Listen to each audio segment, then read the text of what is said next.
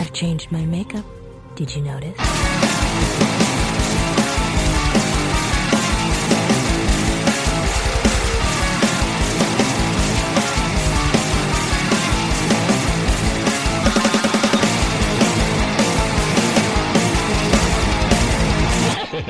Hello and welcome to the new season of Something Rotten.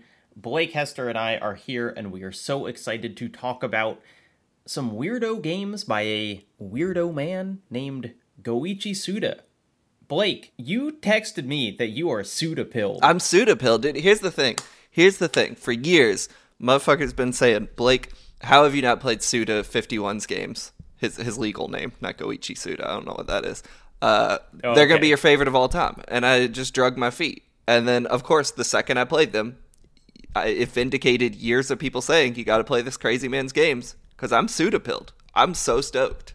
This is like up there with Darkness 2 levels of I kind of wanted to just record last night. So you could keep playing today? Yeah. Exactly. Yeah. Like, straight up.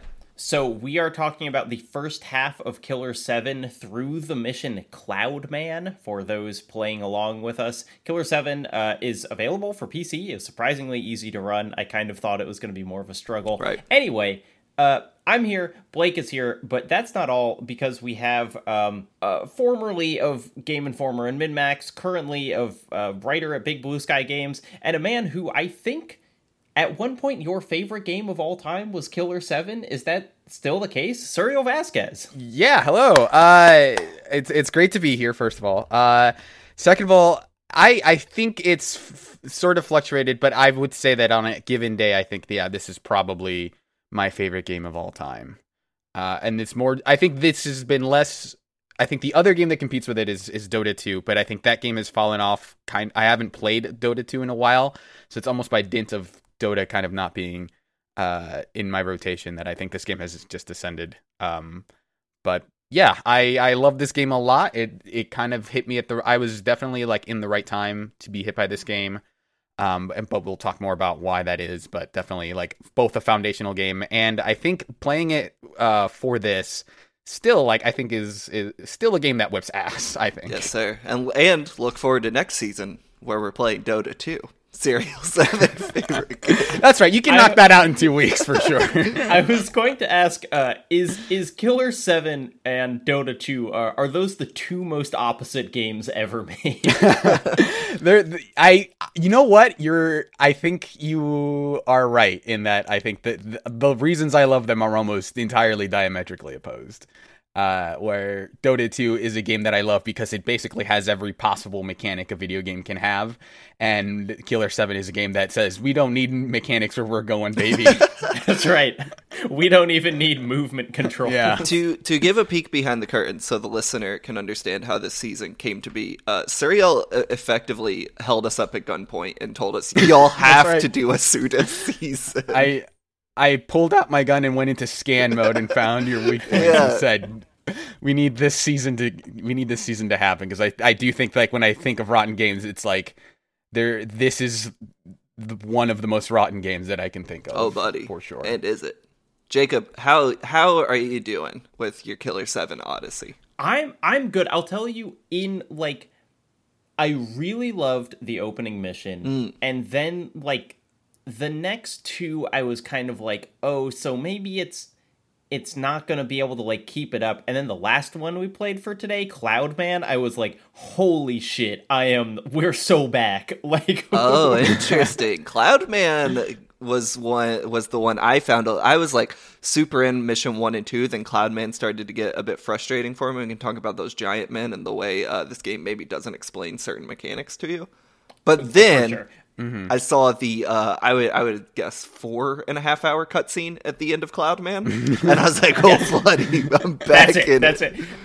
Okay, can I tell you? I want to tell you the moment that I knew we had made a right decision, and then we can start doing like background on this game and Suda and stuff, because we have a lot to say. But it is in the tutorial mission where you've done this stuff. You know, there's in this game there's no movement controls except for like A to run forwards. I had been playing, I had been enjoying it. Eventually, you turn into an old man who looks like the Quaker Oats man in a wheelchair. You meet with like Hatsune Miku essentially with angel wings, and you pull out essentially a Barrett 50 cal, and it's just like, go for it. Hey, do whatever you want. And I was like, oh my god, this is the most rotten game. You're skipping over the part where the animation to pull that gun out is the longest animation in video game history. So help you God if you press that button on accident and you have to sit through both animations of him pulling it out and then putting it back. It's mind-numbing. That is a great moment where Harmon Smith says, anime was a mistake and I'm about to take care of it. Yeah, straight up. Here's a question I have, just so I can get my potential stupidity out of the way. Jacob, and perhaps Suriel, if you remember the first time you played this game, at what point did you realize you could level your characters up? Oh gosh, it was I accidentally clicked on like the blood guy on the TV, and I was like, huh, what's he doing? Yeah. And I was just kind of like, I was clicking through the things on that TV, but I should be forthcoming in that, like, I'm looking at a walkthrough for a lot of this game. I'm kind of not organically discovering many of the mechanics, but even still, I was like, I don't know what these things mean or how I'm gaining this blood or what it's going to. I was at the end of the third mission when I noticed in the pause menu that Coyote had stats next to his picture, and I was like, what the hell? And then I had to go on a whole new journey just to figure out how to upgrade him. At that point, it turned out I could upgrade most of my characters, like, very far, and it made the game way easier, I would say. Mm-hmm. Yeah, it turns out. So I had a weird experience with this game, actually, where, which I don't think is, atypical of this game, but I played the PS2 version, which is not a great version of that game. The loading times are worse, and it was kind of done by a different company. And Suda has all but, I think, disowned kind of his work on it. And I played that, and I found it, like, kind of inscrutable in a lot of ways. I played the first mission, and then by the time I got through the midpoint of the second mission, I was like, I don't know about this game. Because the way I had heard about it was actually after reading a review of No More Heroes in Nintendo Power, where they make like a really strong case for like, hey, you should support games like this because no one else makes them quite like this. And I played through No More Heroes and loved it and said, like, what else has this company made? And I found Killer 7 and I played it that way. And then I went through a YouTube video, kind of Let's Play, back when those were limited to 10 minutes apiece. Right. When you couldn't upload videos that were longer than 10 minutes. So I went through like, Killer 7 part 20, but like when I was playing it, the upgrade mechanic was definitely like, am I even upgrading it? Was, I think, with the point that I got to of like, I'm investing points and this says levels, but I'm not entirely sure what exactly I'm doing. Yeah, because none of them are like health. It's not the skills you think you would get. No. But let me tell you, they help. Because if you are playing the end of the third level completely non-upgraded, and then you upgrade afterwards, you are acutely aware of how underpowered you were for most of that game. They help a lot. That double shot, oh my god. It's so good. Sorry, it's interesting you bring up the YouTube thing, because God willing, our guest next week actually told me that, like, it was a big game for her, but she's never played it. She like totally interacted with it through YouTube things, which I think is kind of, I knew about this game a long time ago, and I think it was from me Googling like weirdest games or whatever when I was a kid, and it would like, because I remember seeing the cutscene at the end of the Cloudman stage in some like GameSpot top 10 countdown or something. I was like, I have seen this, or maybe I was just like watching a video review of it, but it's like, it is so visually striking and also so kind of off-putting to play sometimes that like, I think it really lends itself to that kind of early Let's Play environment. Yeah, absolutely. It's definitely like, it's weird, like, putting my flag down and saying like, this is my favorite game of all time, because it's not a game that I would like readily recommend it to a lot of people.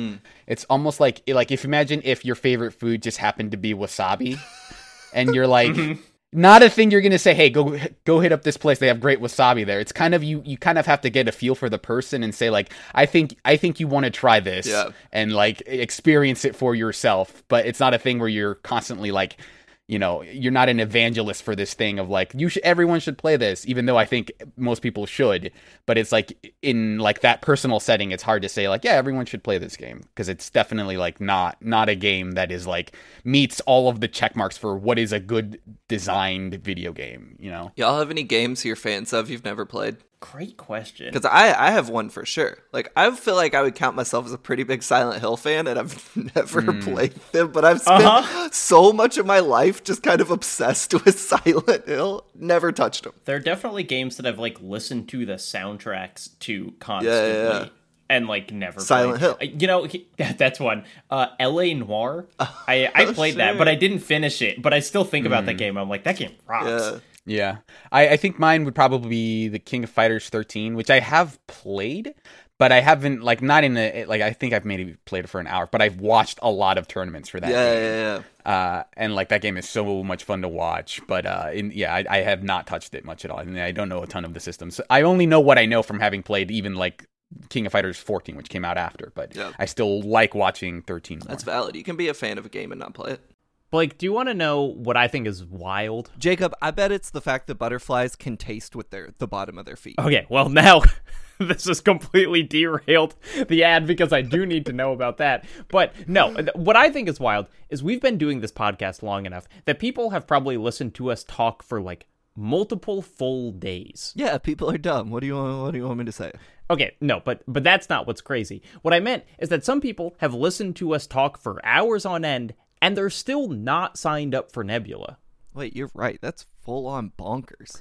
I mean, do they not know how much better the show is on Nebula? That it's not interrupted by ads? That some of our best episodes are exclusive there? I mean, we're going to do a full-on commentary on the Mark Wahlberg Max Payne movie, and they'll only be able to hear it on Nebula. Hold on. We are? Yeah, I haven't told you this yet. Oh my god, that sounds like a nightmare. Well, I'm getting mad about that, but I'm also getting mad about how many people have not gone to nebula.tv/something-rotten, especially since we give them a huge discount for signing up with that freaking link. Blake, I'm not mad. I'm just disappointed. Disappointed that they've been missing out on so much of our delicious thoughts and beautiful content. You lost me again. Shut up. Nebula.tv/something-rotten. So do you think we should... I feel like we should do one of two things here. One, explain what Killer 7 is, or two, explain who Suda is. Which one do you want to do first? I think Suda would maybe make more sense. All right. Well, you read about this man for 4 hours last night, apparently. Sure. So tell me what you found out. Suda's interesting. He's from the country, as I learned. Moved to Tokyo with no aspirations. Oh, I thought you were just going to say the country of Japan. No, the countryside. Like, yes, I knew. The countryside, I believe Nagano. Moved to Tokyo with absolutely no aspirations of being a game developer. That was like not even on his radar. In fact, he was working for a little while. He worked part-time, and so this is kind of interesting, as a graphic designer, and did some graphic designs for Sega, specifically Yu Suzuki's company within Sega, which I think was AM2. And so did some like posters for Virtua Racer. And he has this story about how, like, similar to Tim Schafer's story, there's a weird parallel here where Tim Schafer and Suda both talk about, like, they thought games were made by, like, these and they are made by, like, very smart people, obviously, but they thought they were made by, like, scientists and shit. Yeah. And they were engineers. Yeah, and when he went to meet with Yu Suzuki, he saw people his age. He talks about them like listening to like Nirvana at their desks and being like really mind blown about like, oh, this is who makes games. It's like people my age. But for a long time, he was working as a mortuary assistant, something like that. An undertaker. Yeah, as an undertaker, and I believe as part time. Like he thought that was going to be his thing. He was going to go full time into this, and his wife was like, his wife was the realest one. She was like, for real, dude, like you're like 24. This is what you want to do? You want to be a full-time undertaker? And so he started looking for jobs. And this just goes to show what the game industry was like in probably the late 80s, early 90s. He found companies that were like looking for people to work for them. And they're like, no experience needed.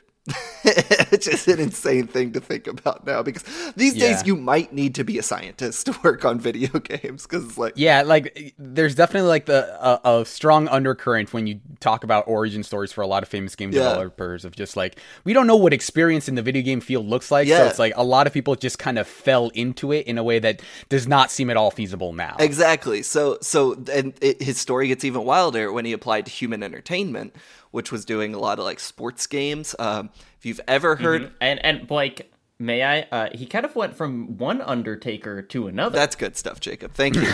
I don't think they had the license for WWE, but that is a good joke. Human Entertainment was the developer, I didn't know this, of the fabled Stadium Events game, which is, like, the most rare NES game of all time. Just a weird little thing there. I don't think Suda worked on that. Is that the same...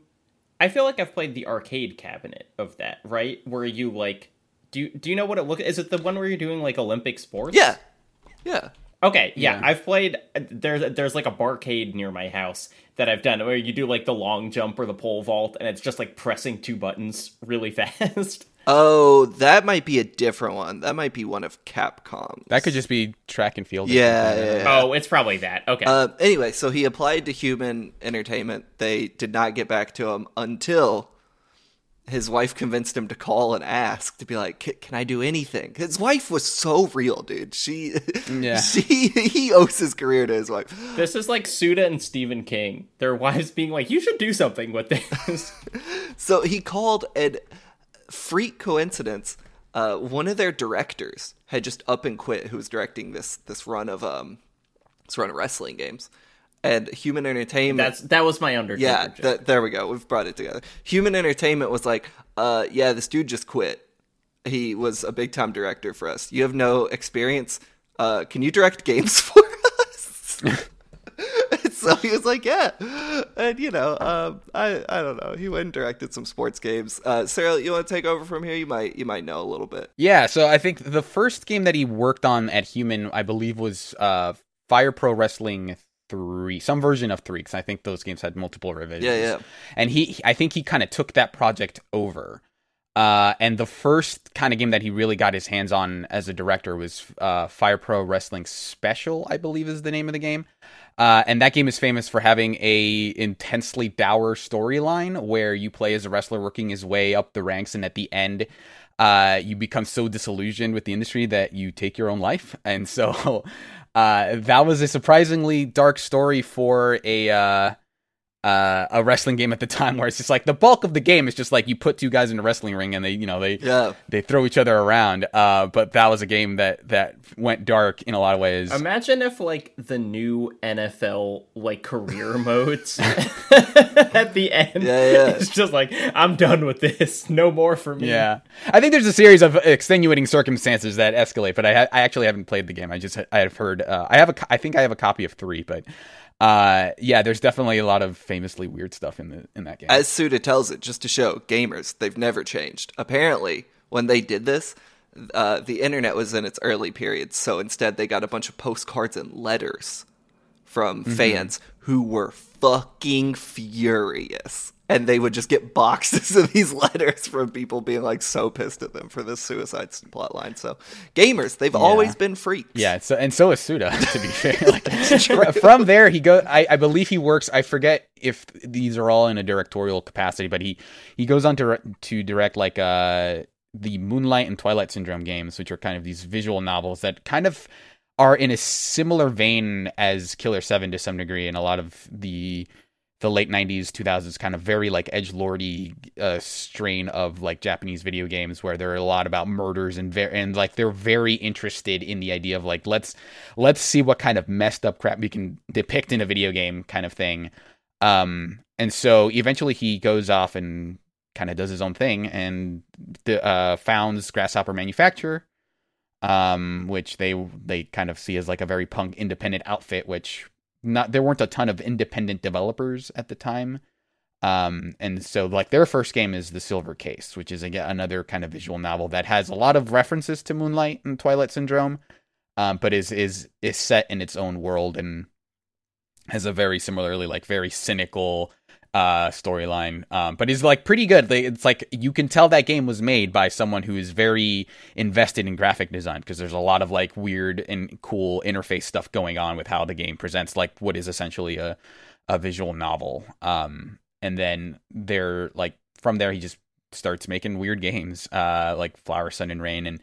And so I think there is also like a very conventional string. Like Grasshopper is also responsible for like Shining Force 2, and like there's a series of like later on action games that are based on like things like Samurai Champloo and Blood Plus, which is like an anime that was around at the time. But there was definitely like, there ends up being a strain of like, there are Suda games and there are non-Suda games. And like the Suda games tend to be also weird, but kind of more conventional. But there is also, it's sort of like now where you see like in Double Fine, there will be a strain of like, this is Tim's project, or like this is like a Lee Petty thing, or like this is a project that we funded, right? So there are kind of those two concurrent lines of development. And eventually he makes Michigan Report from Hell, which is not, from what I've heard, a very good photo taking game in the vein of what's that horror series where you take photos of ghosts? Fatal Frame. Yeah, it's sort of like that. Pokemon Snap. That's right. A Pokemon Snap like. And so Killer 7 comes about because Capcom is under the gun for the Capcom 5, which is kind of their slate of GameCube exclusive video games. I think one of which is canceled, one of which is Resident Evil 4, one of which is product number 3. Yeah, and there's one other that Beautiful Joe, and baby. Beautiful Joe from Clover, and then Killer 7, which was kind of an interesting thing, because I think Shinji Mikami kind of sought Suda out for that, of like, we are looking for games that are cool and Japanese and weird to put on this GameCube console. Give me some pitches. And so he basically shows them, he has all these ideas for video games, and then one of them is just like, here's this art style that the GameCube is very good at rendering, this very cel-shaded, simple colors art style, and he's like, that I want that one. I don't know what the rest of that pitch is. I want whatever looks like that. Yeah, can we talk about the Capcom 5 for a minute? Jacob, because it's so interesting. I would love to. One of my secret dream projects is the oral history of the Capcom 5. It is one of the craziest things I've ever heard, that like Capcom completely bungled for Nintendo. Right. Yeah, but they have, I mean, so it's like, you know, basically the take, and Blake, correct me if I'm wrong here, is like Capcom is like, we need new blood. Like, we're not like an exciting company anymore, and so we're going to kind of like do interesting new stuff. I think it was more like a reaction to the game industry at large at that time as well. Like, they kind of felt that, and maybe I don't know if they meant overall or just specifically in Japan, but they felt like there was a game industry stagnation at that point. And at the time, Nintendo going up against what would be, you know, the PS2 and later the Xbox, though the Xbox is pretty much a non-factor probably for Capcom in terms of competition. They wanted a slew of exclusives for the GameCube, and then, you know, that birthed this partnership with Capcom. The Capcom was going to create these 5 tentpole games, these 5 like big hitters that were only going to come to the GameCube, and that did not end up being the case for all of them except one, if you don't count the one that was released. I don't think P&O3 ever came to anything else. But it's so, I mean, I just want to read, this was like a statement on their website at the time. Capcom said, "We believe that the regression of excitement is solely the fault and responsibility of we creators. By the same token, we believe it is also our mission and responsibility to create something that is worth seeing, quote unquote, for the user. In a market that has become prosaic with character-dependent games and sequel games, we would like to take this opportunity to announce 5 new and exciting games for the GameCube." It's just like, one, it's weird to hear them be like, okay, yeah, it seems like games have been like sucking and that's our fault, but like, we're gonna make them better. And 2, it's like, they were saying this in like 2001? Yeah. You know, it's like when you look at the games that came out in 2001, it's like, what are you talking about? What's interesting about the Capcom 5, though, because I feel like a lot of people talk about it as kind of a failure, which it largely was, because those games did not end up being exclusives for a failure in a business sense, which, but I think almost like for my money, they were overwhelmingly like successful creatively. The idea that like, hey, we need to inject new blood into the game industry. One of the games we were thinking about for this initiative is Resident Evil 4, like the continuation of one of our tentpole franchises. I sometimes think the failure like overshadows Resident Evil 4 notwithstanding, like the impact of the Capcom 5. If you discount again PNO3 and Dead Phoenix, the canceled game, like Beautiful Joe would like snowball into us getting platinum, right? Because Clover was working on that. Okami was around at the same time, but wasn't part of the Capcom 5. Killer 7, I hadn't really thought about this until yesterday, was such a like landmark game for indie developers that would come like 10 years later. Like the Hotline Miami devs are like huge outspoken Suda fans. More recently, Neon White, of course. I think just Grasshopper in general was such like a big influence on developers that would come within the first and second indie boom. And it all starts kind of in Killer 7 being Grasshopper's first big American release that like caught the eye of a lot of people being like, what the fuck is this weirdo game? Which I'm still saying in 2023. Yeah. And the Resident Evil 4, we don't need to belabor the point on that. Not a notable game in many ways. Yeah. I was going to say, but like, they make 2 of Suriel's top 5 games of all time. Yeah, basically, Capcom 5. That's pretty good. Yeah, and the other thing is that like they're both like shooters where you like stop and shoot. So it's like maybe I'm just really into the idea of not moving while shooting. Well, look, here's the thing also worth bringing up that I found out playing Killer 7 about the parallels between the games and the Capcom 5. Famously, early in Resident Evil 4, you stumble upon a woman's body that has been impaled through the head with a what do you call those? A rake? Pitchfork? A pitchfork. And Leon rather tastelessly says, wow, guess there's no sex discrimination here. Yeah, until they the woke mob made them take it out of the remake. Very early in Killer 7. Yeah. I don't recall the exact line, but basically the exact same joke is made in Killer 7. They say no sex discrimination, which made me wonder if that was like a weird inside joke going on. Like it feels like too much of a coincidence that they would make the same shitty joke in these games released for the same thing. And Shinji Mikami helped out on the story, so there you go. Who's to say? Yeah, this is a weird like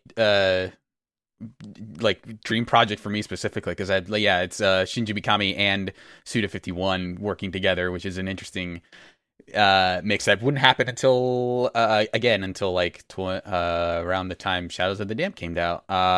But yeah, it's an interesting like kind of look into here's where people's sense of humor was around like. I feel like there were a lot of comedians making that same kind of joke around the time. Like if you ever watched anything with like Carlos Mencia, where he's like, I'm like an equal opportunity offender kind of thing, right? Where that kind of like very edgelordy, like I'm gonna like try to like push the boundaries, but I'm really just kind of enforcing the status quo, but I'm doing it in like a more like quote unquote R-rated way. There was definitely a lot of that going around at the time. Thank God we've moved past that cultural moment. That's right. Yeah, I was actually bummed when they didn't have the no sex discrimination joke in the Resident Evil 4 remake. I think they should add that back in. Yeah. But I was a little shocked to see that pop back up and be like, what? Why? Why is that popping up in both of these Capcom 5 games? Okay, so, Blake, I want to challenge you here. Can you explain in, like, the simplest possible terms just what the act of playing Killer 7 is like? Oh my god. Just like purely mechanical. It's more or less like an on-rails shooter where you're walking across a set path. You can only go forward and back outside of moments where you choose cardinal directions. You walk into a room, you shoot some enemies, you solve a simple puzzle, and then the big kind of mechanical conceit is you have 6 to 7 different characters you can switch between somewhat on the fly. It somewhat restricts you. Sometimes you can switch between them all. And they all have various powers that will help you with navigation or combat. Yeah, that's about it. And you hear that and you're like, sounds boring. And then you play it and you're like, kind of, but also kind of, this is the craziest thing I've ever seen. I mean, I don't know. I feel like when you finally like... It happens very early on that you realize, because again, the game, almost in a Dark Souls-y way, doesn't want to tell you how to actually play the game in a lot of respects. Well, until you go into that room with the gimp suit guy, and he's like, here's everything in the game. Yeah. Right. But like once I realized it's not just going to open up a quick text thing and I'm going to have to sit through his gibberish for each one, I was like, I'll just figure it out on my own. Games are fun through exploration and discovery. But early in the game, when you start discovering the different characters and like their powers, I think it's like kind of an interesting. I was with you in that I thought it was kind of boring at first until I started experimenting with characters, and I was like, there's more going on here mechanically than I expected. Suriel, here's a question. You recently did a video on Resident Evil 4 that I thought was really interesting and talking about like the version differences. What are have you played like the modern PC release? I assume. Yeah, that's the one that I played for this. Is I played up to Cloudman in the PC version. So one thing that I was struck by immediately was playing this on a controller is so hard. And I played with a controller enough, so I was like, okay, I think I know what this feels like. And then I switched to a mouse because I just found aiming so difficult. Can you talk about like the original release and I guess like the things they've changed? Because also like the character swapping and stuff is different or is streamlined in the PC one? Faster. Yeah, so in the PC version, you straight up have hotkeys, and you can swap among the characters by just pressing, the number keys, which is instant. Like, it actually, like, kind of breaks the flow of it a little bit, because you're not supposed to be able to, like, you're supposed to go into the menu, select the personality from the menu, and then swap there. But in the PC version, because you can just press, 5 for Cone or like 4 for Coyote, depending on the level, it's like you just instantly activate that really cool transition where the character turns into pallets of blood and explodes and then becomes the next character. So a lot of it, it's like it is more efficient in like, to parallel a lot of the stuff that I said in that Resident Evil 4 video, where like it is better and improved because a lot of it is easier, but then it kind of flattens a lot of that game, because it's like if the shooting is too easy, it almost kind of is beside the point. Like what you mentioned about it's a lot harder on the controller. Like there's more tension, right? And so like when you're playing it on PC, you definitely don't have as much like kind of fear of these enemies. And there are specifically bosses later on that definitely are meant to test your ability to aim. Like we'll talk about the boss at the end of the second level and how that one is significantly different when you're playing on a controller. The end of Sunset. But aside from that, like there's widescreen and it runs at a more consistent frame rate.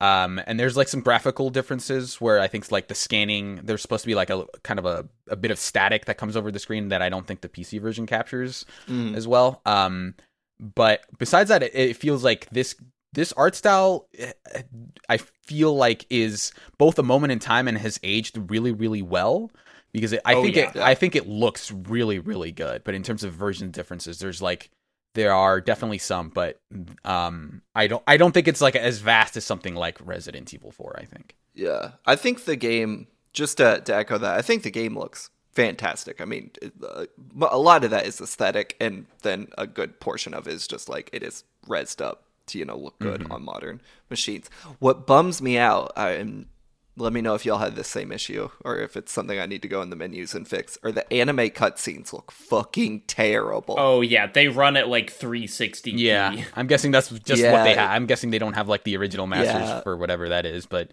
yeah. It's such a bummer because they look like they're beautiful, but like I'm watching it through, like it looks like I'm like underwater or some shit trying to watch a TV. I mean, they truly look so much like you were watching old Gorillaz music videos on YouTube before they had HD. Like, the art style is really, and I don't say that negatively, because I think the Gorillaz music videos are like really cool looking, but it's like, it's this kind of version of animation, this like early CG, but because they're doing it cell shaded, it doesn't look like shit, like it looks really interesting, but it's also just so low quality. I looked up the CGI cutscenes were made by a company called Digital Frontier. That's a production company in Japan, and their list of everything they've worked on is just bananas. It's like, Metal Gear Solid 4, Metal Gear Rising, Smash Bros, all of the Yakuza games since 4, basically. So it's like they are well known, but watching these, you're like, there's clearly so much craft. I wish I could see it through the pixels. Yeah. Did you all notice in the main menu, depending on the difficulty you select, the tempo of the song changes? Yeah. It's really cool. It is cool. It's just a really cool thing that happens. Yeah, like, and what you mentioned about Suda being a graphic designer is very clear here, because you see, like, even from the beginning, the way it uses, like, even just the opening kind of titles, or not even like the logo sequences, right? And immediately it interrupts them with like the smile, laugh, and the screen turning red when you're on the Grasshopper logo in Capcom. Like that's very much, and like the way all the menus shift, and like the lettering on stuff, and the way you select levels by like shooting your target in the interface. It's all very like, they have thoroughly thought about every interactive aspect of this game in a way that a lot of games take for granted. Like, I feel like, obviously, this is not this is a case-by-case basis. There are plenty of new games that come out that have a sense of style, but like, I feel like they stand out more because games lack sense of style so often. Yeah. Like, you think of just like any run-of-the-mill AAA game, like Last of Us Part 2 does not have style in terms of its like menus. You know what I'm saying? Like, they're just kind of like black and white text. And so when you play a game like this that's almost 20 years old, or of course the Atlas games coming out, where they have such strong like graphic design direction in their menus and their presentation, it just like, it hits like a ton of bricks. I wish more games had this, but like 20 years ago, it looks better than a lot of current games. It really makes, I think, the neon white comparison that you made at the beginning is clear, because it's like when you're playing neon white, you look at the HUD and it's like, why is all this shit here? Or it says like, white, a damned soul confined to heaven to kill demons at the bottom. It's like, why would there be this text? But like, when you were just looking at the screen of neon white, it is so much more visually interesting. And that is here where it's like, it's not, the goal here is not like perfect practicality and functionality. Oh, definitely it's not. Like, it's not, because it's not like it like shows you really clearly how much health you have. The health bar is like this eye that like opens and closes depending on the amount of damage you've taken. And so it's all just like, it is cool first and functional kind of like fourth or fifth. I think that's why you don't see a lot of games like this, because I think the common practice for like UI and UX is to like make it like seamless and make it like, because in menus, like, people don't see menus as like a premier destination in video games, right? It's like, I'm here for a specific purpose and then I'm out. And so like, and you still see, like, I remember there was that announcement from like the big, huge new RPG from the Persona team, and it had this like wild looking interface for like the menus and stuff, which is, typical of that company. But I did definitely see like tweets of like, oh man, I can't read this at all. I have no idea what's going on here, which is sometimes seen as like this negative about like, if I can't read the menus well and access them or use them efficiently, then that is like bad UI design. But I think, and this ties into my larger argument of why I love this game so much, is that it understands that everything is narrative design, and it is using every component of its interactivity to like impart a feeling and say like, we have a statement we want to make about this specific thing. And it's like innate throughout this game that everything is part of, like, for as nonsensical as the story can often be, it feels like every decision this game is making is like tied to a coherent like a statement that they are trying to make. Here's an aspect of kind of narrative and mechanical design that I did not expect from this game at all, is it has what feels like almost roguelike elements. A corpse run, like a kind of, or maybe Souls, Souls things, where, so you've got these characters, like many different that you can switch between, which are, confusingly, they are aspects of like one person's personality, right? Like that's the kind of idea, is like you're playing 7 different versions. But one can die, and that does not game over. And instead what you have to do is select one of these guys who, everyone has their little voice clips on the screen, and his is just, I'm a cleaner. And he is, because you then have to run back to the place where you died, and he like picks up the corpse, and then you can revive that player, which is, I just think of as like such an interesting and kind of modern mechanic, through Demon Souls or whatever. And I was just like, I was really surprised to see that, especially in this game, which often feels so on rails, that this is like a really, I don't know, just like a creative way of approaching things, even though it is hard and annoying sometimes, especially because the cleaner guy has an incredibly weak gun and it can be really hard to get back. Yeah, you're not supposed to use him in regular combat, right? Like when you are doing that corpse run, you feel vulnerable because like you want to get that personality back and revive them, and all the other personalities are so much better than Garcian at killing. So he's like in a way the medic, but he is the character that you interact with the most outside of like the gameplay, right? Like he is the character that is in all of the cutscenes. They all focus on him. Yeah. Who's your all's favorite Smith? All their last names are Smith, by the way, dear listener. I think narratively I like Garcian. The one that I end up using most is Cone because he is the fastest and he has like he kind of gives you the most leeway because he has the dual pistols and they fire twice. Right. Which makes it easy to hit weak points. Dan has, when you upgrade him, he can get a triple shot. Like a lot of the characters have double shot, but Dan has a triple shot, which I find very, very useful. But he's like the most boring. It's like my favorite is definitely the woman. I just think she's like the coolest looking, and her skill is so ridiculous, but I do really enjoy when they do it. I mean, she has two, like every character has like two skills that are like, one of them is for combat and one of them is for puzzle solving, and like hers is like, her combat skill is like she has a scope, right? And this is where the Killer 7 gun from Resident Evil 4 comes from. It is her gun. Like her other powers, like if there's blood on the wall or like some sort of barrier, this like this is the BDSM avatar of her is gonna come out and she's gonna like wave her hand and destroy like the blood or absorb it and like cause the scene to change. It's very cool. Well, is that what's, I mean, because my take on what was going on is she was like slitting her wrists. She does that because it's like, okay, because it's this like shower of blood.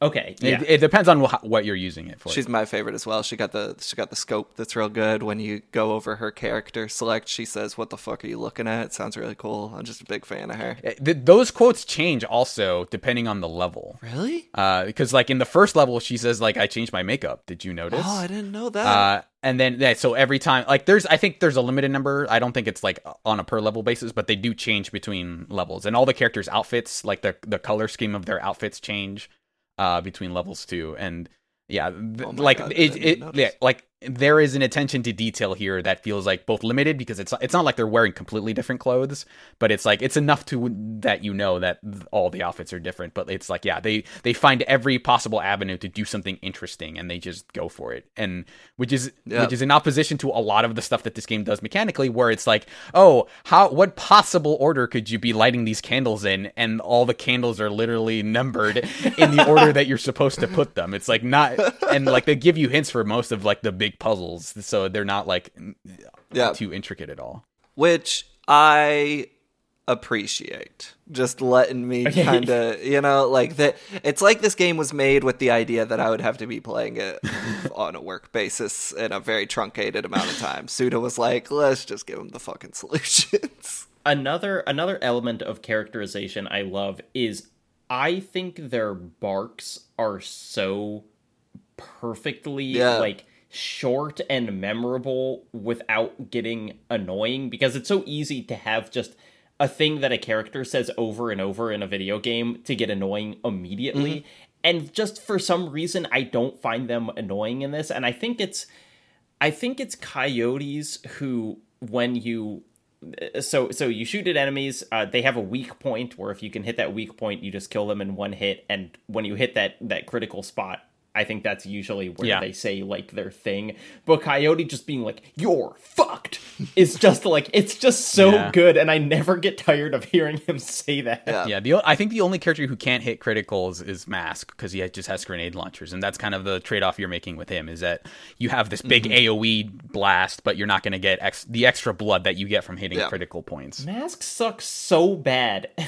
Every time I have to play as him, I'm like, what am I not getting? He reloads so slowly, and I can't hit critical. So the only reason to switch to him is when the giants you're fighting the giants. Just switch and use his special move, and it takes them out really quick. You don't have to aim for their eye. Otherwise, I wouldn't use them at all. Yeah, I don't use Kevin a lot either, which is interesting. I like I don't know if it's intentional, but it seems intentional from Suda to have the one character named Kevin Smith be the silent character. I didn't even think about that.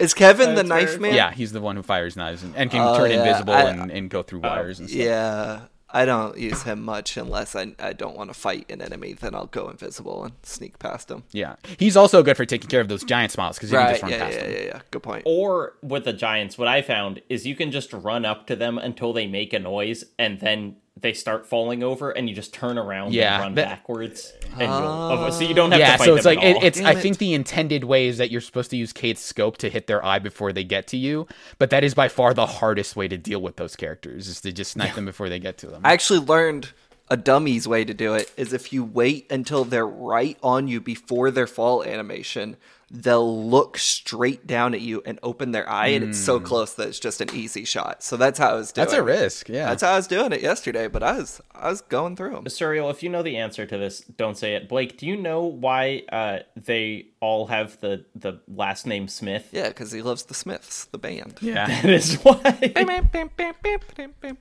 Yeah, there's definitely a lot of like practical elements of like, we're just making all this stuff because we have to, because like the focus of the game is the art style and what's the best way to present it, and like there's just a lot of aesthetic references thrown in there, like it being called the Smiths, and like when you kill an enemy with a critical, they'll just say all you need is blood, or like things like that, where they're just constantly inserting pop culture references in a way that doesn't feel that feels like, okay, we thought of this thing and we're putting it here. Just see the Basic Instinct reference late in the game. It's a real good one where Samantha is having sex with the old man, and she sits down, does the Basic Instinct thing, and I was like, I see it. I see it. I saw what you're doing here, Suda. It's interesting where I almost feel like it's kind of full circle, where I guess theoretically, if you play a game now and it has a lot of contemporary references, you're like, okay, these are funny. If you play a game from like 5 years ago that has a bunch of references, you're kind of like, this is like cringe. Like the kind of, in like Watch Dogs, when they put like very old memes on the billboards, and you're just like, oh god, why are they doing this? But now that this game is like 20 years old, the references are almost like charming again. You know, it's like I like seeing the references to other like 20, 30-year-old media. An interesting point to that, though, is like, Suda claims, I'm not Suda, I can't say whether this is true or not, that there is like an intention, I guess it doesn't claim, like implies there's a intentionality behind him doing that, which I don't know. You just named your character Smith because you like the band The Smiths. But there was an interview in that the Killer 7 book with him where they're like, hey, people think this game's influenced by Kill Bill, and he like gets really up in arms about it. He's like, what the fuck? No. And they're like, well, it has, Kill Bill has anime scenes. This has anime scenes. And he's like, no, that's stupid. And then he says the hardest thing a developer could ever say, where he was like, I like movies, of course, but I don't hold games in such contempt that I would just blindly mimic them. Which, personally, I think a lot of developers could learn from. Hideo Kojima. I was going to say the same about Neil Druckmann. I'm just like, we were not. Yeah. He just hit that guy's weak point, and he just evaporated into a plate of blood. Which, I don't know, maybe he doesn't see, like, I guess references, aren't necessarily mimicking something, and this game does feel, like, very distinct visually and, like, narratively from, like, even the things he's pulling from, but I thought it was funny that he was just like, don't fucking compare me to movies, I'm a game maker, and that's what I want to do. Yeah, I think it also reveals, like, this game is, because it is so distinct, it kind of reveals how much of, like, art can be this mix of like pragmatism and interpretation, where like even the basic there was an interview with him in Kama Sutra a long time ago where he talks about how the fact that you're moving on rails is kind of a concession to the Japanese audience, which at the time was seen as being averse to shooters. I don't know how true it was. Yeah. But like you hear about, for example, there was when Half-Life 2 made it to Japan, it was like the most popular form was as an arcade game, where that basically turned it into a light gun shooter, where like you would step out and like you would move forward automatically, and like you would just step out to peek out and like shoot opponents with a gun. And so I think they had like reservations about, we want to make a shooter, but we're kind of afraid that like, you know, the Japanese audience doesn't click with shooters and won't know how to like necessarily like move and shoot at the same time. So they just said like, okay, what if you just like, if we took care of most of the movement, and then just had you like kind of make it easier to control by doing stop and pop effectively, where you can't move and shoot at the same time. And how that ends up, to me, feeling like, along with all the like how easy the puzzles are, and like saying like, oh yeah, like in most games, like it's beside the point how, like, the fact that you have full control over your movement is kind of besides the point, because you're just going to go down the hallway. You're just going to go straight, and you're going to go off in the spokes that we design. So there's really no point into, like, you having more agency than this. Or, like, yeah, you're going to get through the puzzle, so it's, like, beside the point that, like, we just want you to use the puzzles as a way to traverse the level, right? And so it almost feels like a deconstruction of video games, in that, like, this part of it, the design stuff, almost seems, like, perfunctory, and like we have a goal of showing you this art style and doing cool stuff, and the game design is like how we're gonna do that. But it ends up, like, I wouldn't say that the shooting is beside the point, because that is the central mechanic, but it almost feels like, yeah, we're just doing this because we need to, and so we're gonna all, like, to some degree kind of say like, what is the bare minimum that we can do here? But it feels so like it has this really strong intent of like, this game stands out because of all of these practical decisions that they made. Do you think it's a reasonable comparison to compare this to Metroid Prime? Because in both games, I was thinking about how it's interesting that in this game, before you shoot anyone, you have to do this scan mechanic, which is very basic, but it's just like the enemies are invisible until you stop and hit the scan button, and then they show up. And then you can lock onto them, or you can free aim and you can shoot them. And it's like Metroid Prime's whole thing was like, what if we made a first-person shooter, but it was like about scanning, you know? And when you're moving around, you basically don't have to aim at all. It just seems like these games trying to figure out, like, in a public that does not know how to move and aim at the same time. Yeah. How do we do this? Like, how do we figure it out? It seems like even then, around that time, it felt like the kind of the writing was on the wall that, like, oh, shooters are going to be the thing.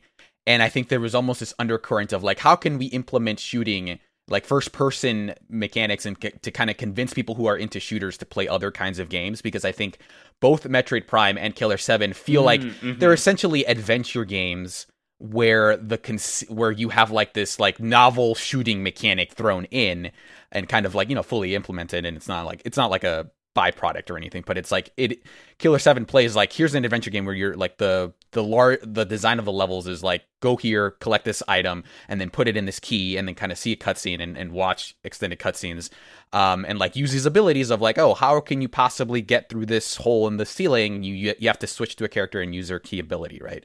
But then it's like, okay, for those action game freaks, we have this shooting mechanic, right? So it almost feels like it's them trying to say like, let's try to make an adventure game, but also make it a shooter. Yeah, it almost feels like an adventure game, but you get to play some Virtua Cop in the middle. Yeah, that's basically it. And yeah, and all that stuff just makes it feel now of like, man, there is just like no other game like this. It's true, but I think that's like what makes it so great. I don't know, I'm probably just preaching to the choir. It's like how heavily authored it feels, and the fact I can't go play Killer 8 makes it like I'm just immediately so smitten by it. It's like, this is just its own fucking standalone thing, and it exists on its own island, because like, I don't know, the dude that made it claims he went on media blackout for 3 years and didn't watch any movies or play games, and like tried to make a game that in every respect was not like any other games. And it's like, I think in a lot of cases he kind of nailed it, which is crazy, because otherwise those platitudes would seem very stupid. Yeah, but and it's interesting because it's like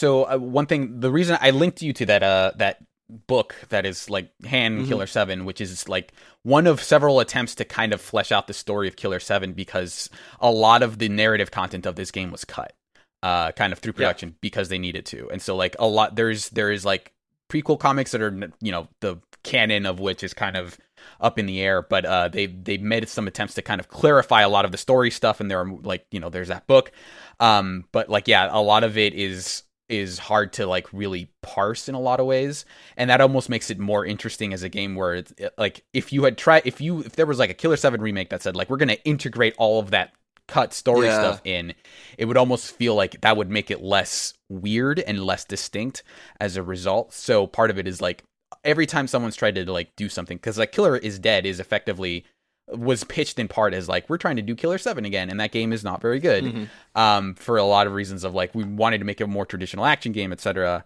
But yeah, it's hard to point people to if I like Killer 7, what other games can I play? And there's really only a handful of games that really kind of hit that mark. As a quick aside, though, you can play Killer 8 is a mode you unlock when you beat the game, and it's a harder version of the game. Of course. Can I make another strained comparison, Blake?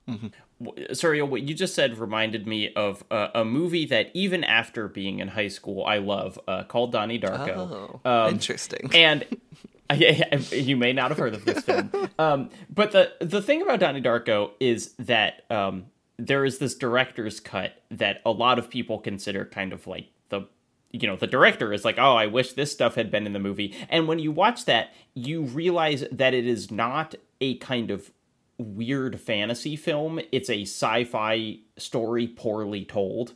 And it's adding all the context makes the story much less interesting. And so I do think that it is these huge gaps in understanding that Killer 7 lets you exist with, where it's maybe if we knew everything that was happening, this story would not be nearly as evocative. But, because we're just trying to be what the hell is going on here, I can kind of fill it in with the most interesting possible version in my head. Yeah, it reminds me of the Miyazaki quote where he talks about the way he tells stories in Dark Souls games. He does that because he's not confident that he would be able to tell a good version of that story in the traditional way.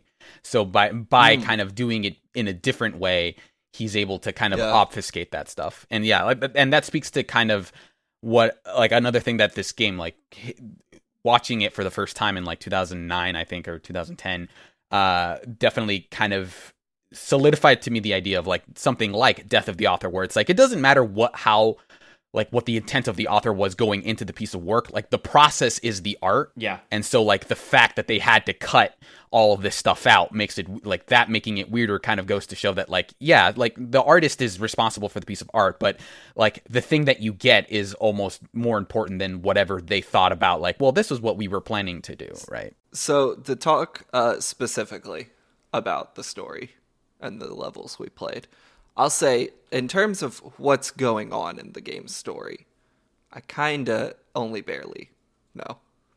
In terms of what the game seems to be saying, I feel like I'm following along a lot better, and it's weird, right? Because it's a game about the past. At that point, what would it have been? 60 years of America and Japanese is political relationships with each other.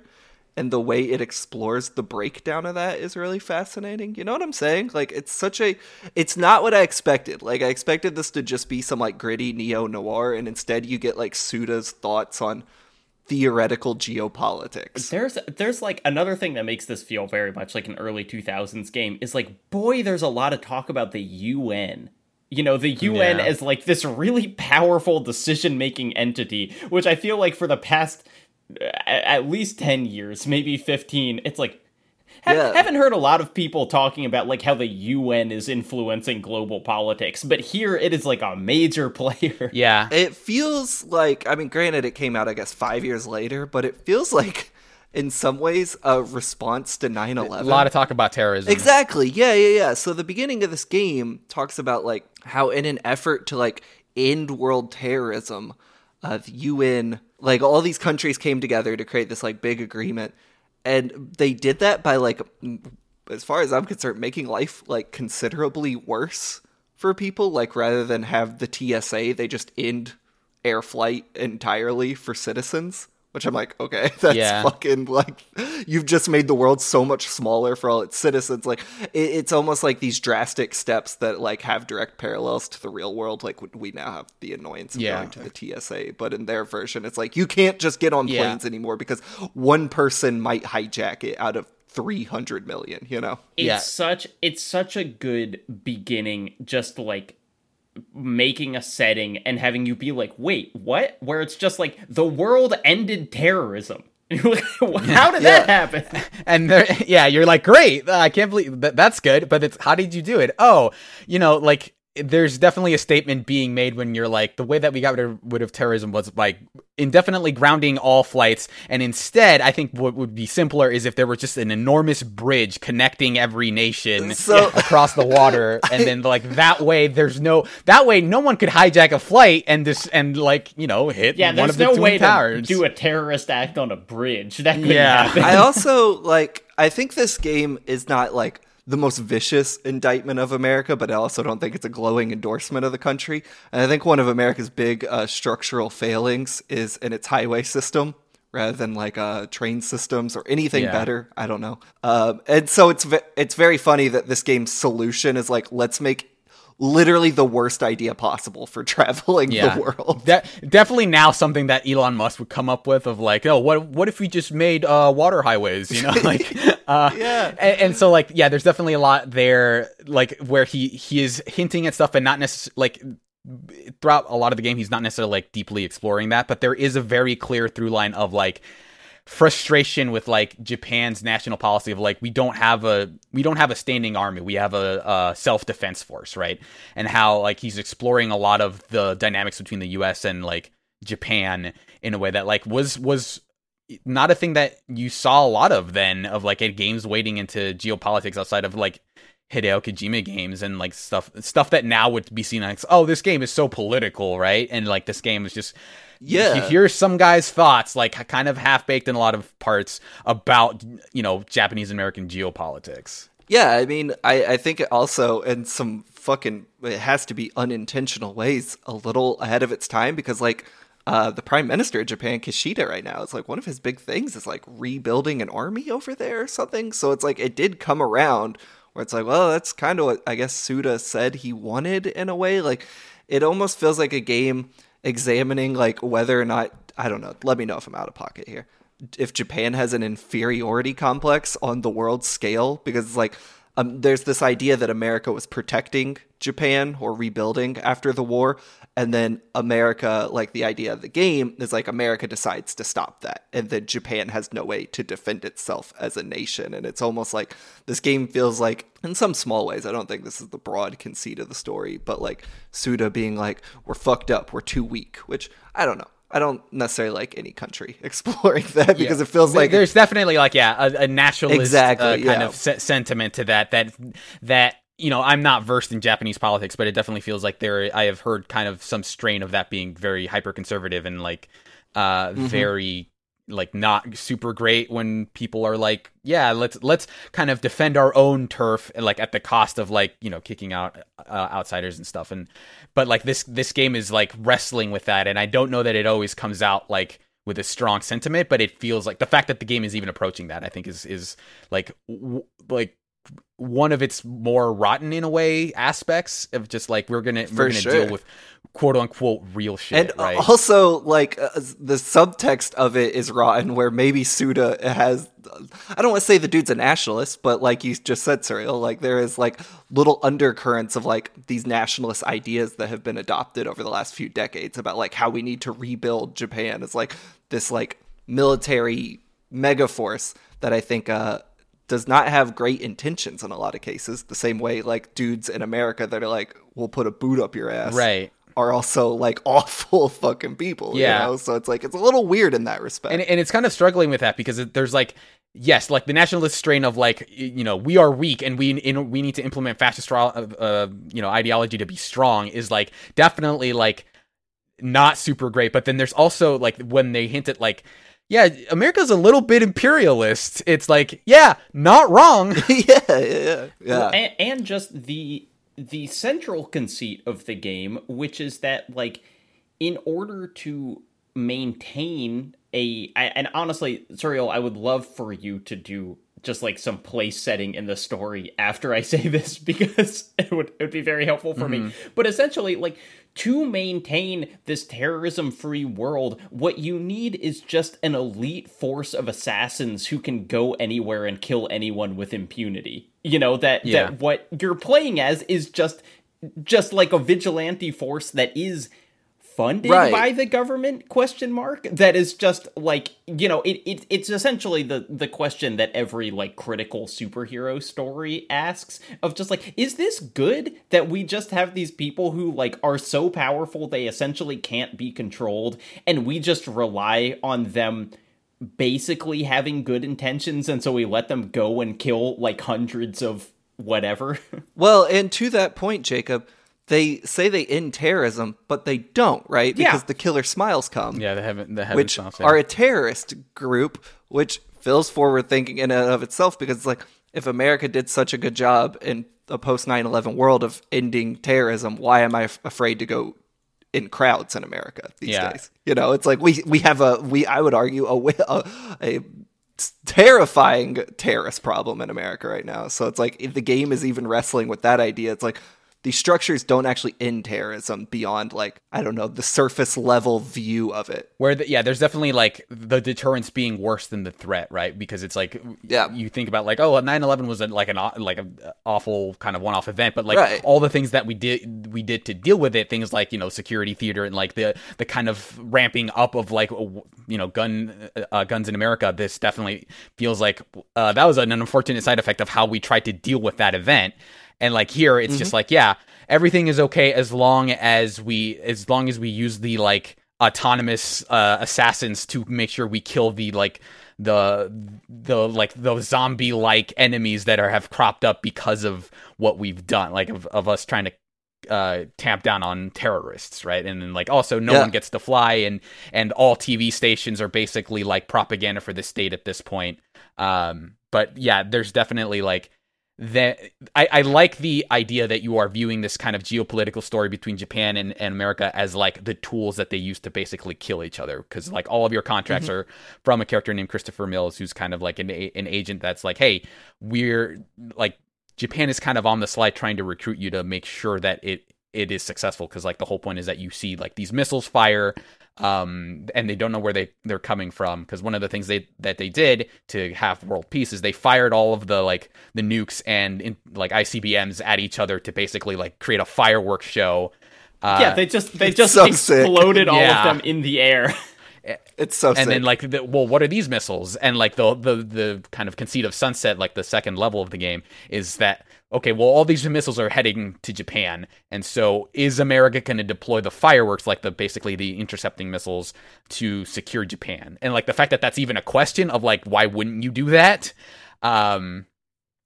is definitely like this very cynical take on like their relationship, right? Of just like, there is a fear in this game of like Japan kind of subsuming itself to kind of the larger one world government, which is basically what this is doing, of like, the United Nations is kind of like this funnel for a lot of conspiratorial thinking of like, it's like, you know, the globalist agenda, right? Of just like everyone's going to be subsumed into like one thing, one world theory kind of thing.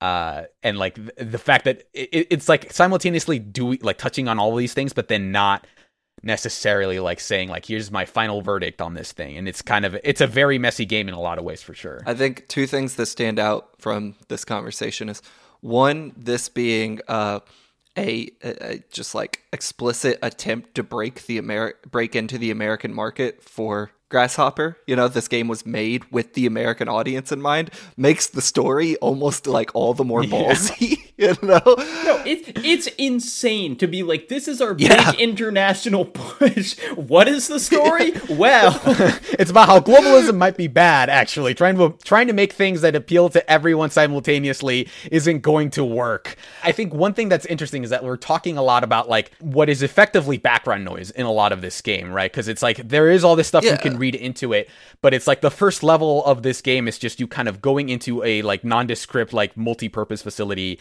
and killing an anime angel. Hell yeah, brother. I think, though, and this is like reading interviews that Suda's given over the past almost 20 years about this game, from the early days to even now, that's so refreshing, is when people ask him about the story, he is quick to be like, yeah, it's a political story. Like, these are the ideas I was wanting to explore. Like, he will still unpack that and not try to, like, hide behind it, you know, the way some games do. That I found, like, really refreshing reading interviews where he's like, look, this is what was going on. This is what I want to explore. The game was political as hell, even if maybe not the most coherent or well thought out. Yeah. I'm adding Sure. that last part. He didn't say that. But I think that's like really refreshing in some of the things he said about the game after release. And that feels like it would be controversial now for someone to say explicitly, for like, I think indie developers are probably a little kind of have more leeway to do that. But the idea of like, you know, I remember when like Neil Druckmann made his quote about like, oh, this is a game about, you know, like hate and like my kind of background as being Israeli and the kind of how I felt about, you know, seeing a depiction of someone being executed and how that affected me. And like, that was a big statement that a lot of people took a lot of like umbrage with and stuff.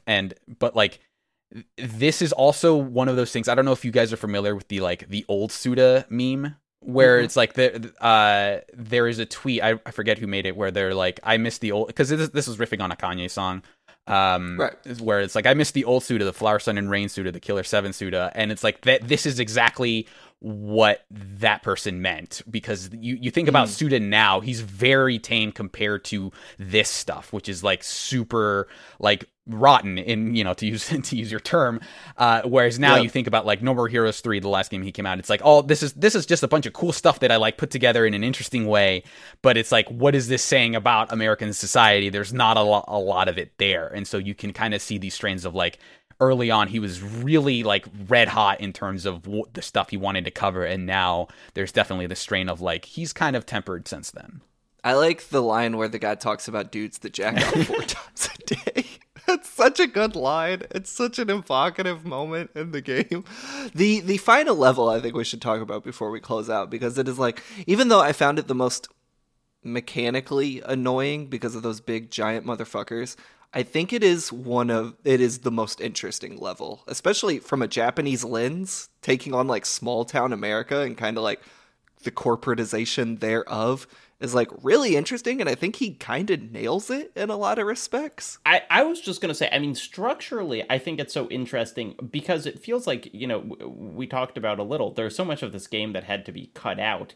This feels more complete, in that, like, there are like 3 times as many cutscenes in this level as any of the other ones that we played thus far, and they are all really cool. Like, this game isn't like half-assing, you know, the cutscenes when they do them. It's like they are interestingly directed. They've got this crazy art style. They have really weird vocal performances, which I love. But it's like, yeah, there is so much.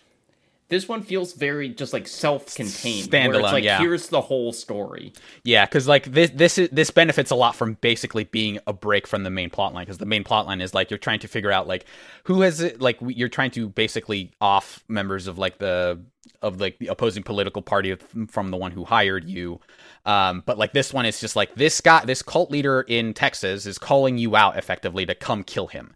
And like he tells you like, hey, I have the power of prediction, and like I have used like the Yakumo, you later learn, which is like this almost like what's it called, like the thing where you manifest your own destiny, and you can kind of see it it's like this instructional document that will, like, you know, that empowers people almost supernaturally to do whatever they want. And so he gets a hold of it as a mailman in the U.S. post office, and he comes to take over this town. And so he's at the end of his rope, you eventually learn, and he tells you like, hey, come kill me. And that is a taunt basically, but then you realize it's like him realizing that you're the only people who are going to be able to kill him. So you kind of, this one off level, you can basically, if you want to show someone Killer 7, you can start them here, or the first level. I think that level is also pretty self-contained, and just say like, this is what Killer 7 is, and have a self-contained experience that I think is like really well done, you know, in a lot of cases. And like just the line where he's like, oh, he had a Texas Broncos shirt on, and the only people who would wear a Texas Broncos shirt live in Texas, right? Hell yeah. I thought it was kind of wild. Like you get and you don't really get this in at least the first 2 levels. Like these kind of extended cutscenes with just kind of normal people in the town that are offering ideas on. His name is Andre Almeida.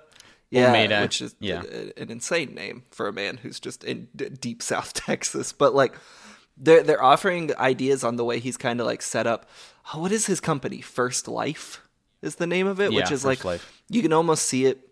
I don't think they're like they're a magazine production company. It's very unclear what they're doing. It's like a conglomerate that I think specializes in medicine, because then you find out that the where all of those vaccines have come from is he keeps injecting himself with like the world's worst diseases. Right, yeah. And then creates vaccines, and then he just happens to infect himself with the Heaven Smile virus, but then that's the one that can't be cured, and it turns him into a Heaven Smile, and he kind of knows he's becoming zombified, and it says like, well, I need the people who can kill Heaven Smiles to come take me out, because I can't cure this. It has the best visual gag in the game, maybe after the shooting the anime girl with a Barrett. But there's like, you're going this whole time, you're in this like small west town, and there's this just enormous like corporate skyscraper on the horizon, and you like walk up to that and you finally get in, and they're like, you can choose like 2 doors and go through either door, and then you just get behind it and it's like an old west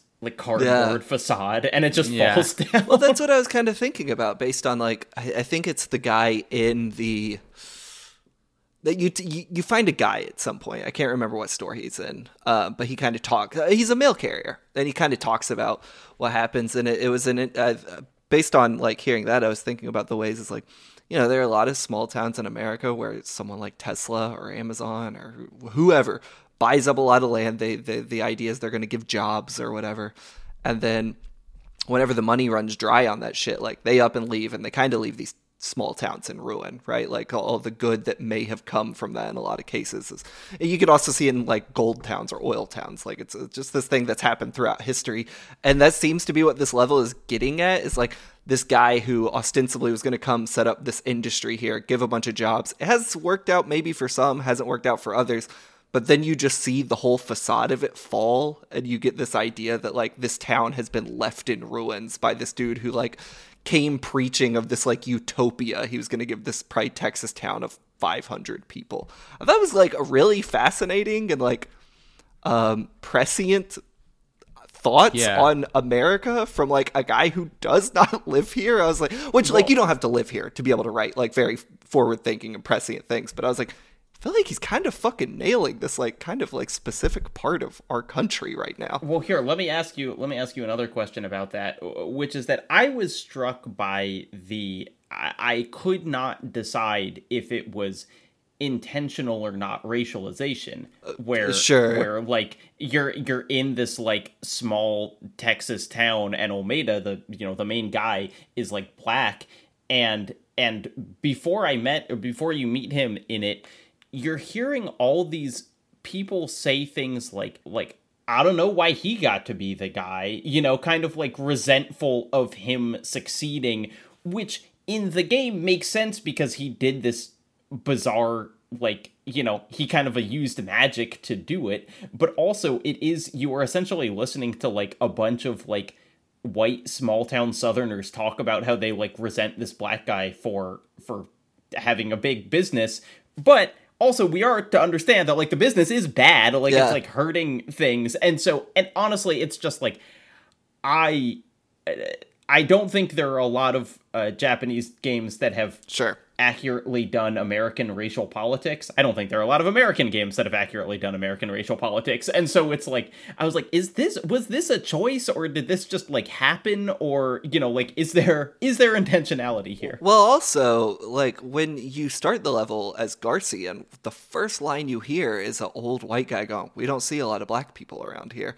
And then not very long later, an insane choice for this script is Iwazaru, who is this like gimp guy that's just around explaining the story and the game kind to you at all times, says, "I hate afros, they disgust me." He sure does say that. And I was like, you could have cut that You didn't need that line. Yeah, and it's like it's very much like I think it is messy, but it's like the opposite of ambiguous, right? Where it's like it's kind of just throwing everything it can at a wall and seeing what sticks, and so you get this overlapping like, yeah, there's a lot of like racial tension here, and I don't think it's an accident that the way you kill Omega is by shooting his afro, like that, and that becomes his main weak point, right? And then like that mixed with the whole like pharmaceutical industry and like, you know, savior syndrome and stuff, and like all these things are overlapping. You're not sure like where, like, what am I supposed to think about any of this? It's just lobbing ideas constantly at you. You know, it's like, okay, well, the U.S. has like done really awful medical malpractice on like black people, and so like having all the vaccines come from like a black guy injecting himself with diseases is interesting, but it's just like, is it just kind of racist? You know, that his weak point is his afro? It's really one of those just like, how much credit should I be giving this versus not? I think for as like strong as I personally found, strong and complete in the ideas of like the industry stuff here, I found that this game had to say, I think the racial politics of it are probably dumb and messy.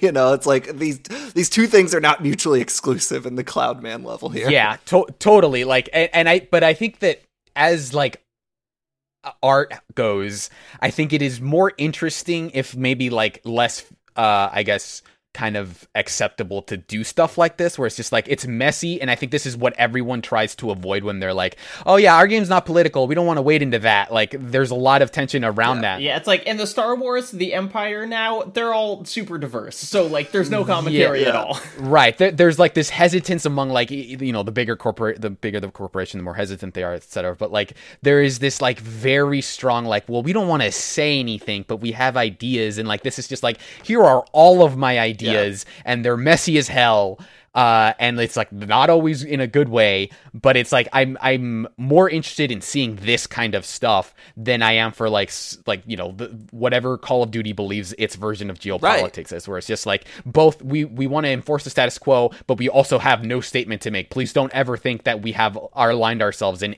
that we have any opinions, right? Yeah, I mean, I think to that point, even though there are certainly parts of this game's story that make me bristle a bit, and we'll see for sure. We'll see where, if they land in the second half of this game.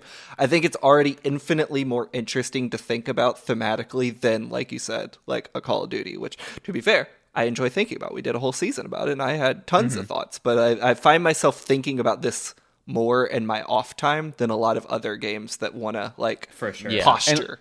And like the one similarity between this and Call of Duty, which I don't think there are a ton, but like the idea that like the stuff that they kind of just say without intending to is much more interesting than the stuff that they're explicitly trying to talk about, right? So like, this, like, I feel like if nothing else, among the many things I like about this game, is just like, just shoot your shot, like say what you want, and don't feel so afraid of like, you know, people like, you know, kind of trying to like politicize everything. But it's like a good example of just like why I think it's more interesting when games actually make statements, even if I don't agree with them, right? Yeah. Now, all this said, I think we've had some great conversations here about the themes of this game and what Suda maybe was thinking about. Thank God no one asked me to explain what's actually happening in the game, because I'm barely certain beyond like some missiles are going towards Japan right now. I'm not even really sure who the Killer 7 is. All that stuff is beyond me right now. I cannot wait to finish this game, and then I looked on GameFAQs.com, and there is one of those like 120-page plot breakdowns that I'm like, oh, I can't wait to fucking dig into that shit. Yeah, there's also the book that I'm waiting to read the rest of, because it seems like it goes just like level by level. Like, here's Suda saying what he was trying to do. Yeah, and like as much as I like this game, it's like, yeah, you don't necessarily need to understand the story just to get the vibes out of it, even though I find the like the way the game is messy like really interesting. Yeah, like the things you are doing in the game, I think, are just like on a practical level just really cool, like the, you know, killing the angel, and like here's two politicians' brains being exposed as they like one corrects the other's tie, or like I think like the boss fights in this game are like super interesting because so many of them feel like these one-off ideas where like this boss fight against this assassin is just like, can you shoot them more times than they can shoot you while you're standing still? I forgot about that. When that was happening, I was like, what am I supposed to be doing? I was like, am I hitting them in the right place? And then it was like, at the end, it just counts up how many times each of you shot. So good. And before that, Iwazuru tells you, hey, you got to shoot quick. So I switched to the dude with the 2 guns. And I put I had more than 100 shots over her or something. Yeah. It was crazy. And it's like there are a couple of boss fights that feel like more traditional boss fights. And I think to me, those are the least interesting ones. But something like Cloudman, where it's just like, if this dude touches you, you die. And you're like in this like amalgam of ambulances like that are strung together. And you're traveling between all of them and trying to like basically get behind this guy in like this weird quasi stealth sequence. And like that stuff, that definitely is like the rest of the game. I'm definitely excited to see like what you guys think of some of the later boss fights, but I really like this game's commitment to just like, we have a lot of cool ideas and everything mechanically is just kind of in service to all of that. I was gonna say, I mean, it's like I knew we would run long on this episode. We're running a little long, but I just want to kind of say some moments that I thought were so wild, and hear y'all's version. There's that mahjong game that the guys are playing, where at the end they all just shoot each other. So good. Yeah, and it's so funny that they're supposed to be the people negotiating, like, hey, are we gonna like save Japan? And it's like 2 Americans and 2 Japanese, and they're playing a game of mahjong, and they all just decide like, fuck it, we'll all just die here. And that's like a very like cynicism-esque or like circa 2005 kind of thing, where it's like, what if a Mexican shootout just like ended with everyone dead? Yeah. And then there is it feels almost, when like you hear stories about people watching Akira when they were a kid, where they were like, oh, this is like a cool movie, and then they reach the end and they're like, oh my god, what is happening? the end of that Olmeda level, like, first off, there's the incredible thing where there's just like an endless number of like, I don't know, volunteers or like cult members, and he just pulls one guy out and he's like, hey, you won, you get to drive this car. And then he puts a guy in like a rocket car just in the middle of the desert, and it takes off, and he basically explains like, his flesh is gonna like rip off his bones. It's like going so fast, he's just gonna like die in this car. And then Olmeda becomes the Akira thing, essentially. It's like he turns into like a monster from The Thing. His head comes off and there's blood fucking spraying everywhere, and it's what is happening, Suriel? What's going on? It rains blood from a lacerated sky as well. Yeah, and there's just a lot of like weird one-off moments, like, Mask headbutting a bullet.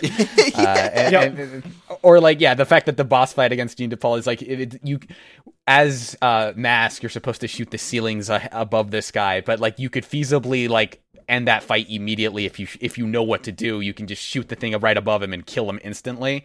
There's just a lot of like, we're gonna do a gag with gameplay that this game is very committed to. The boss fight against the two, are they the UN guys, the guys who have the top of their head blown off? They're like from the United Nations Party of Japan, so it's very confusing. But it's like it's a Japanese party, but it's like the two kind of heads of it that are kind of trying to that you're trying to stop. And so like there's just, it's like this motif in the level of these kind of politicians who have been shot in the head and have the top of their head blown off, but they still just like talk and walk around, and their like brain is visible.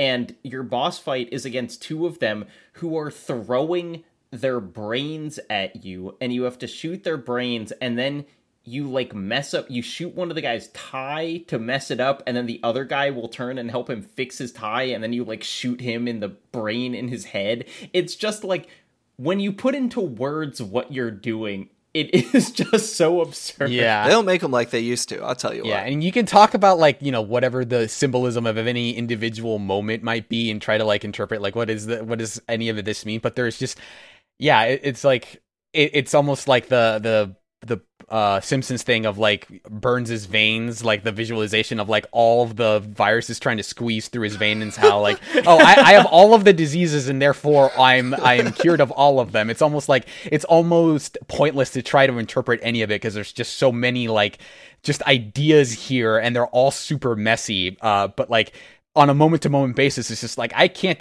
like, what is the context for any individual screenshot of this game? It's just hard to like really pin down to someone who hasn't played it, right? Yeah. Well, I think unless any of y'all have anything that you were dying to say about this, that'll bring us to the close of this episode about Killer 7, our first half. Hold on.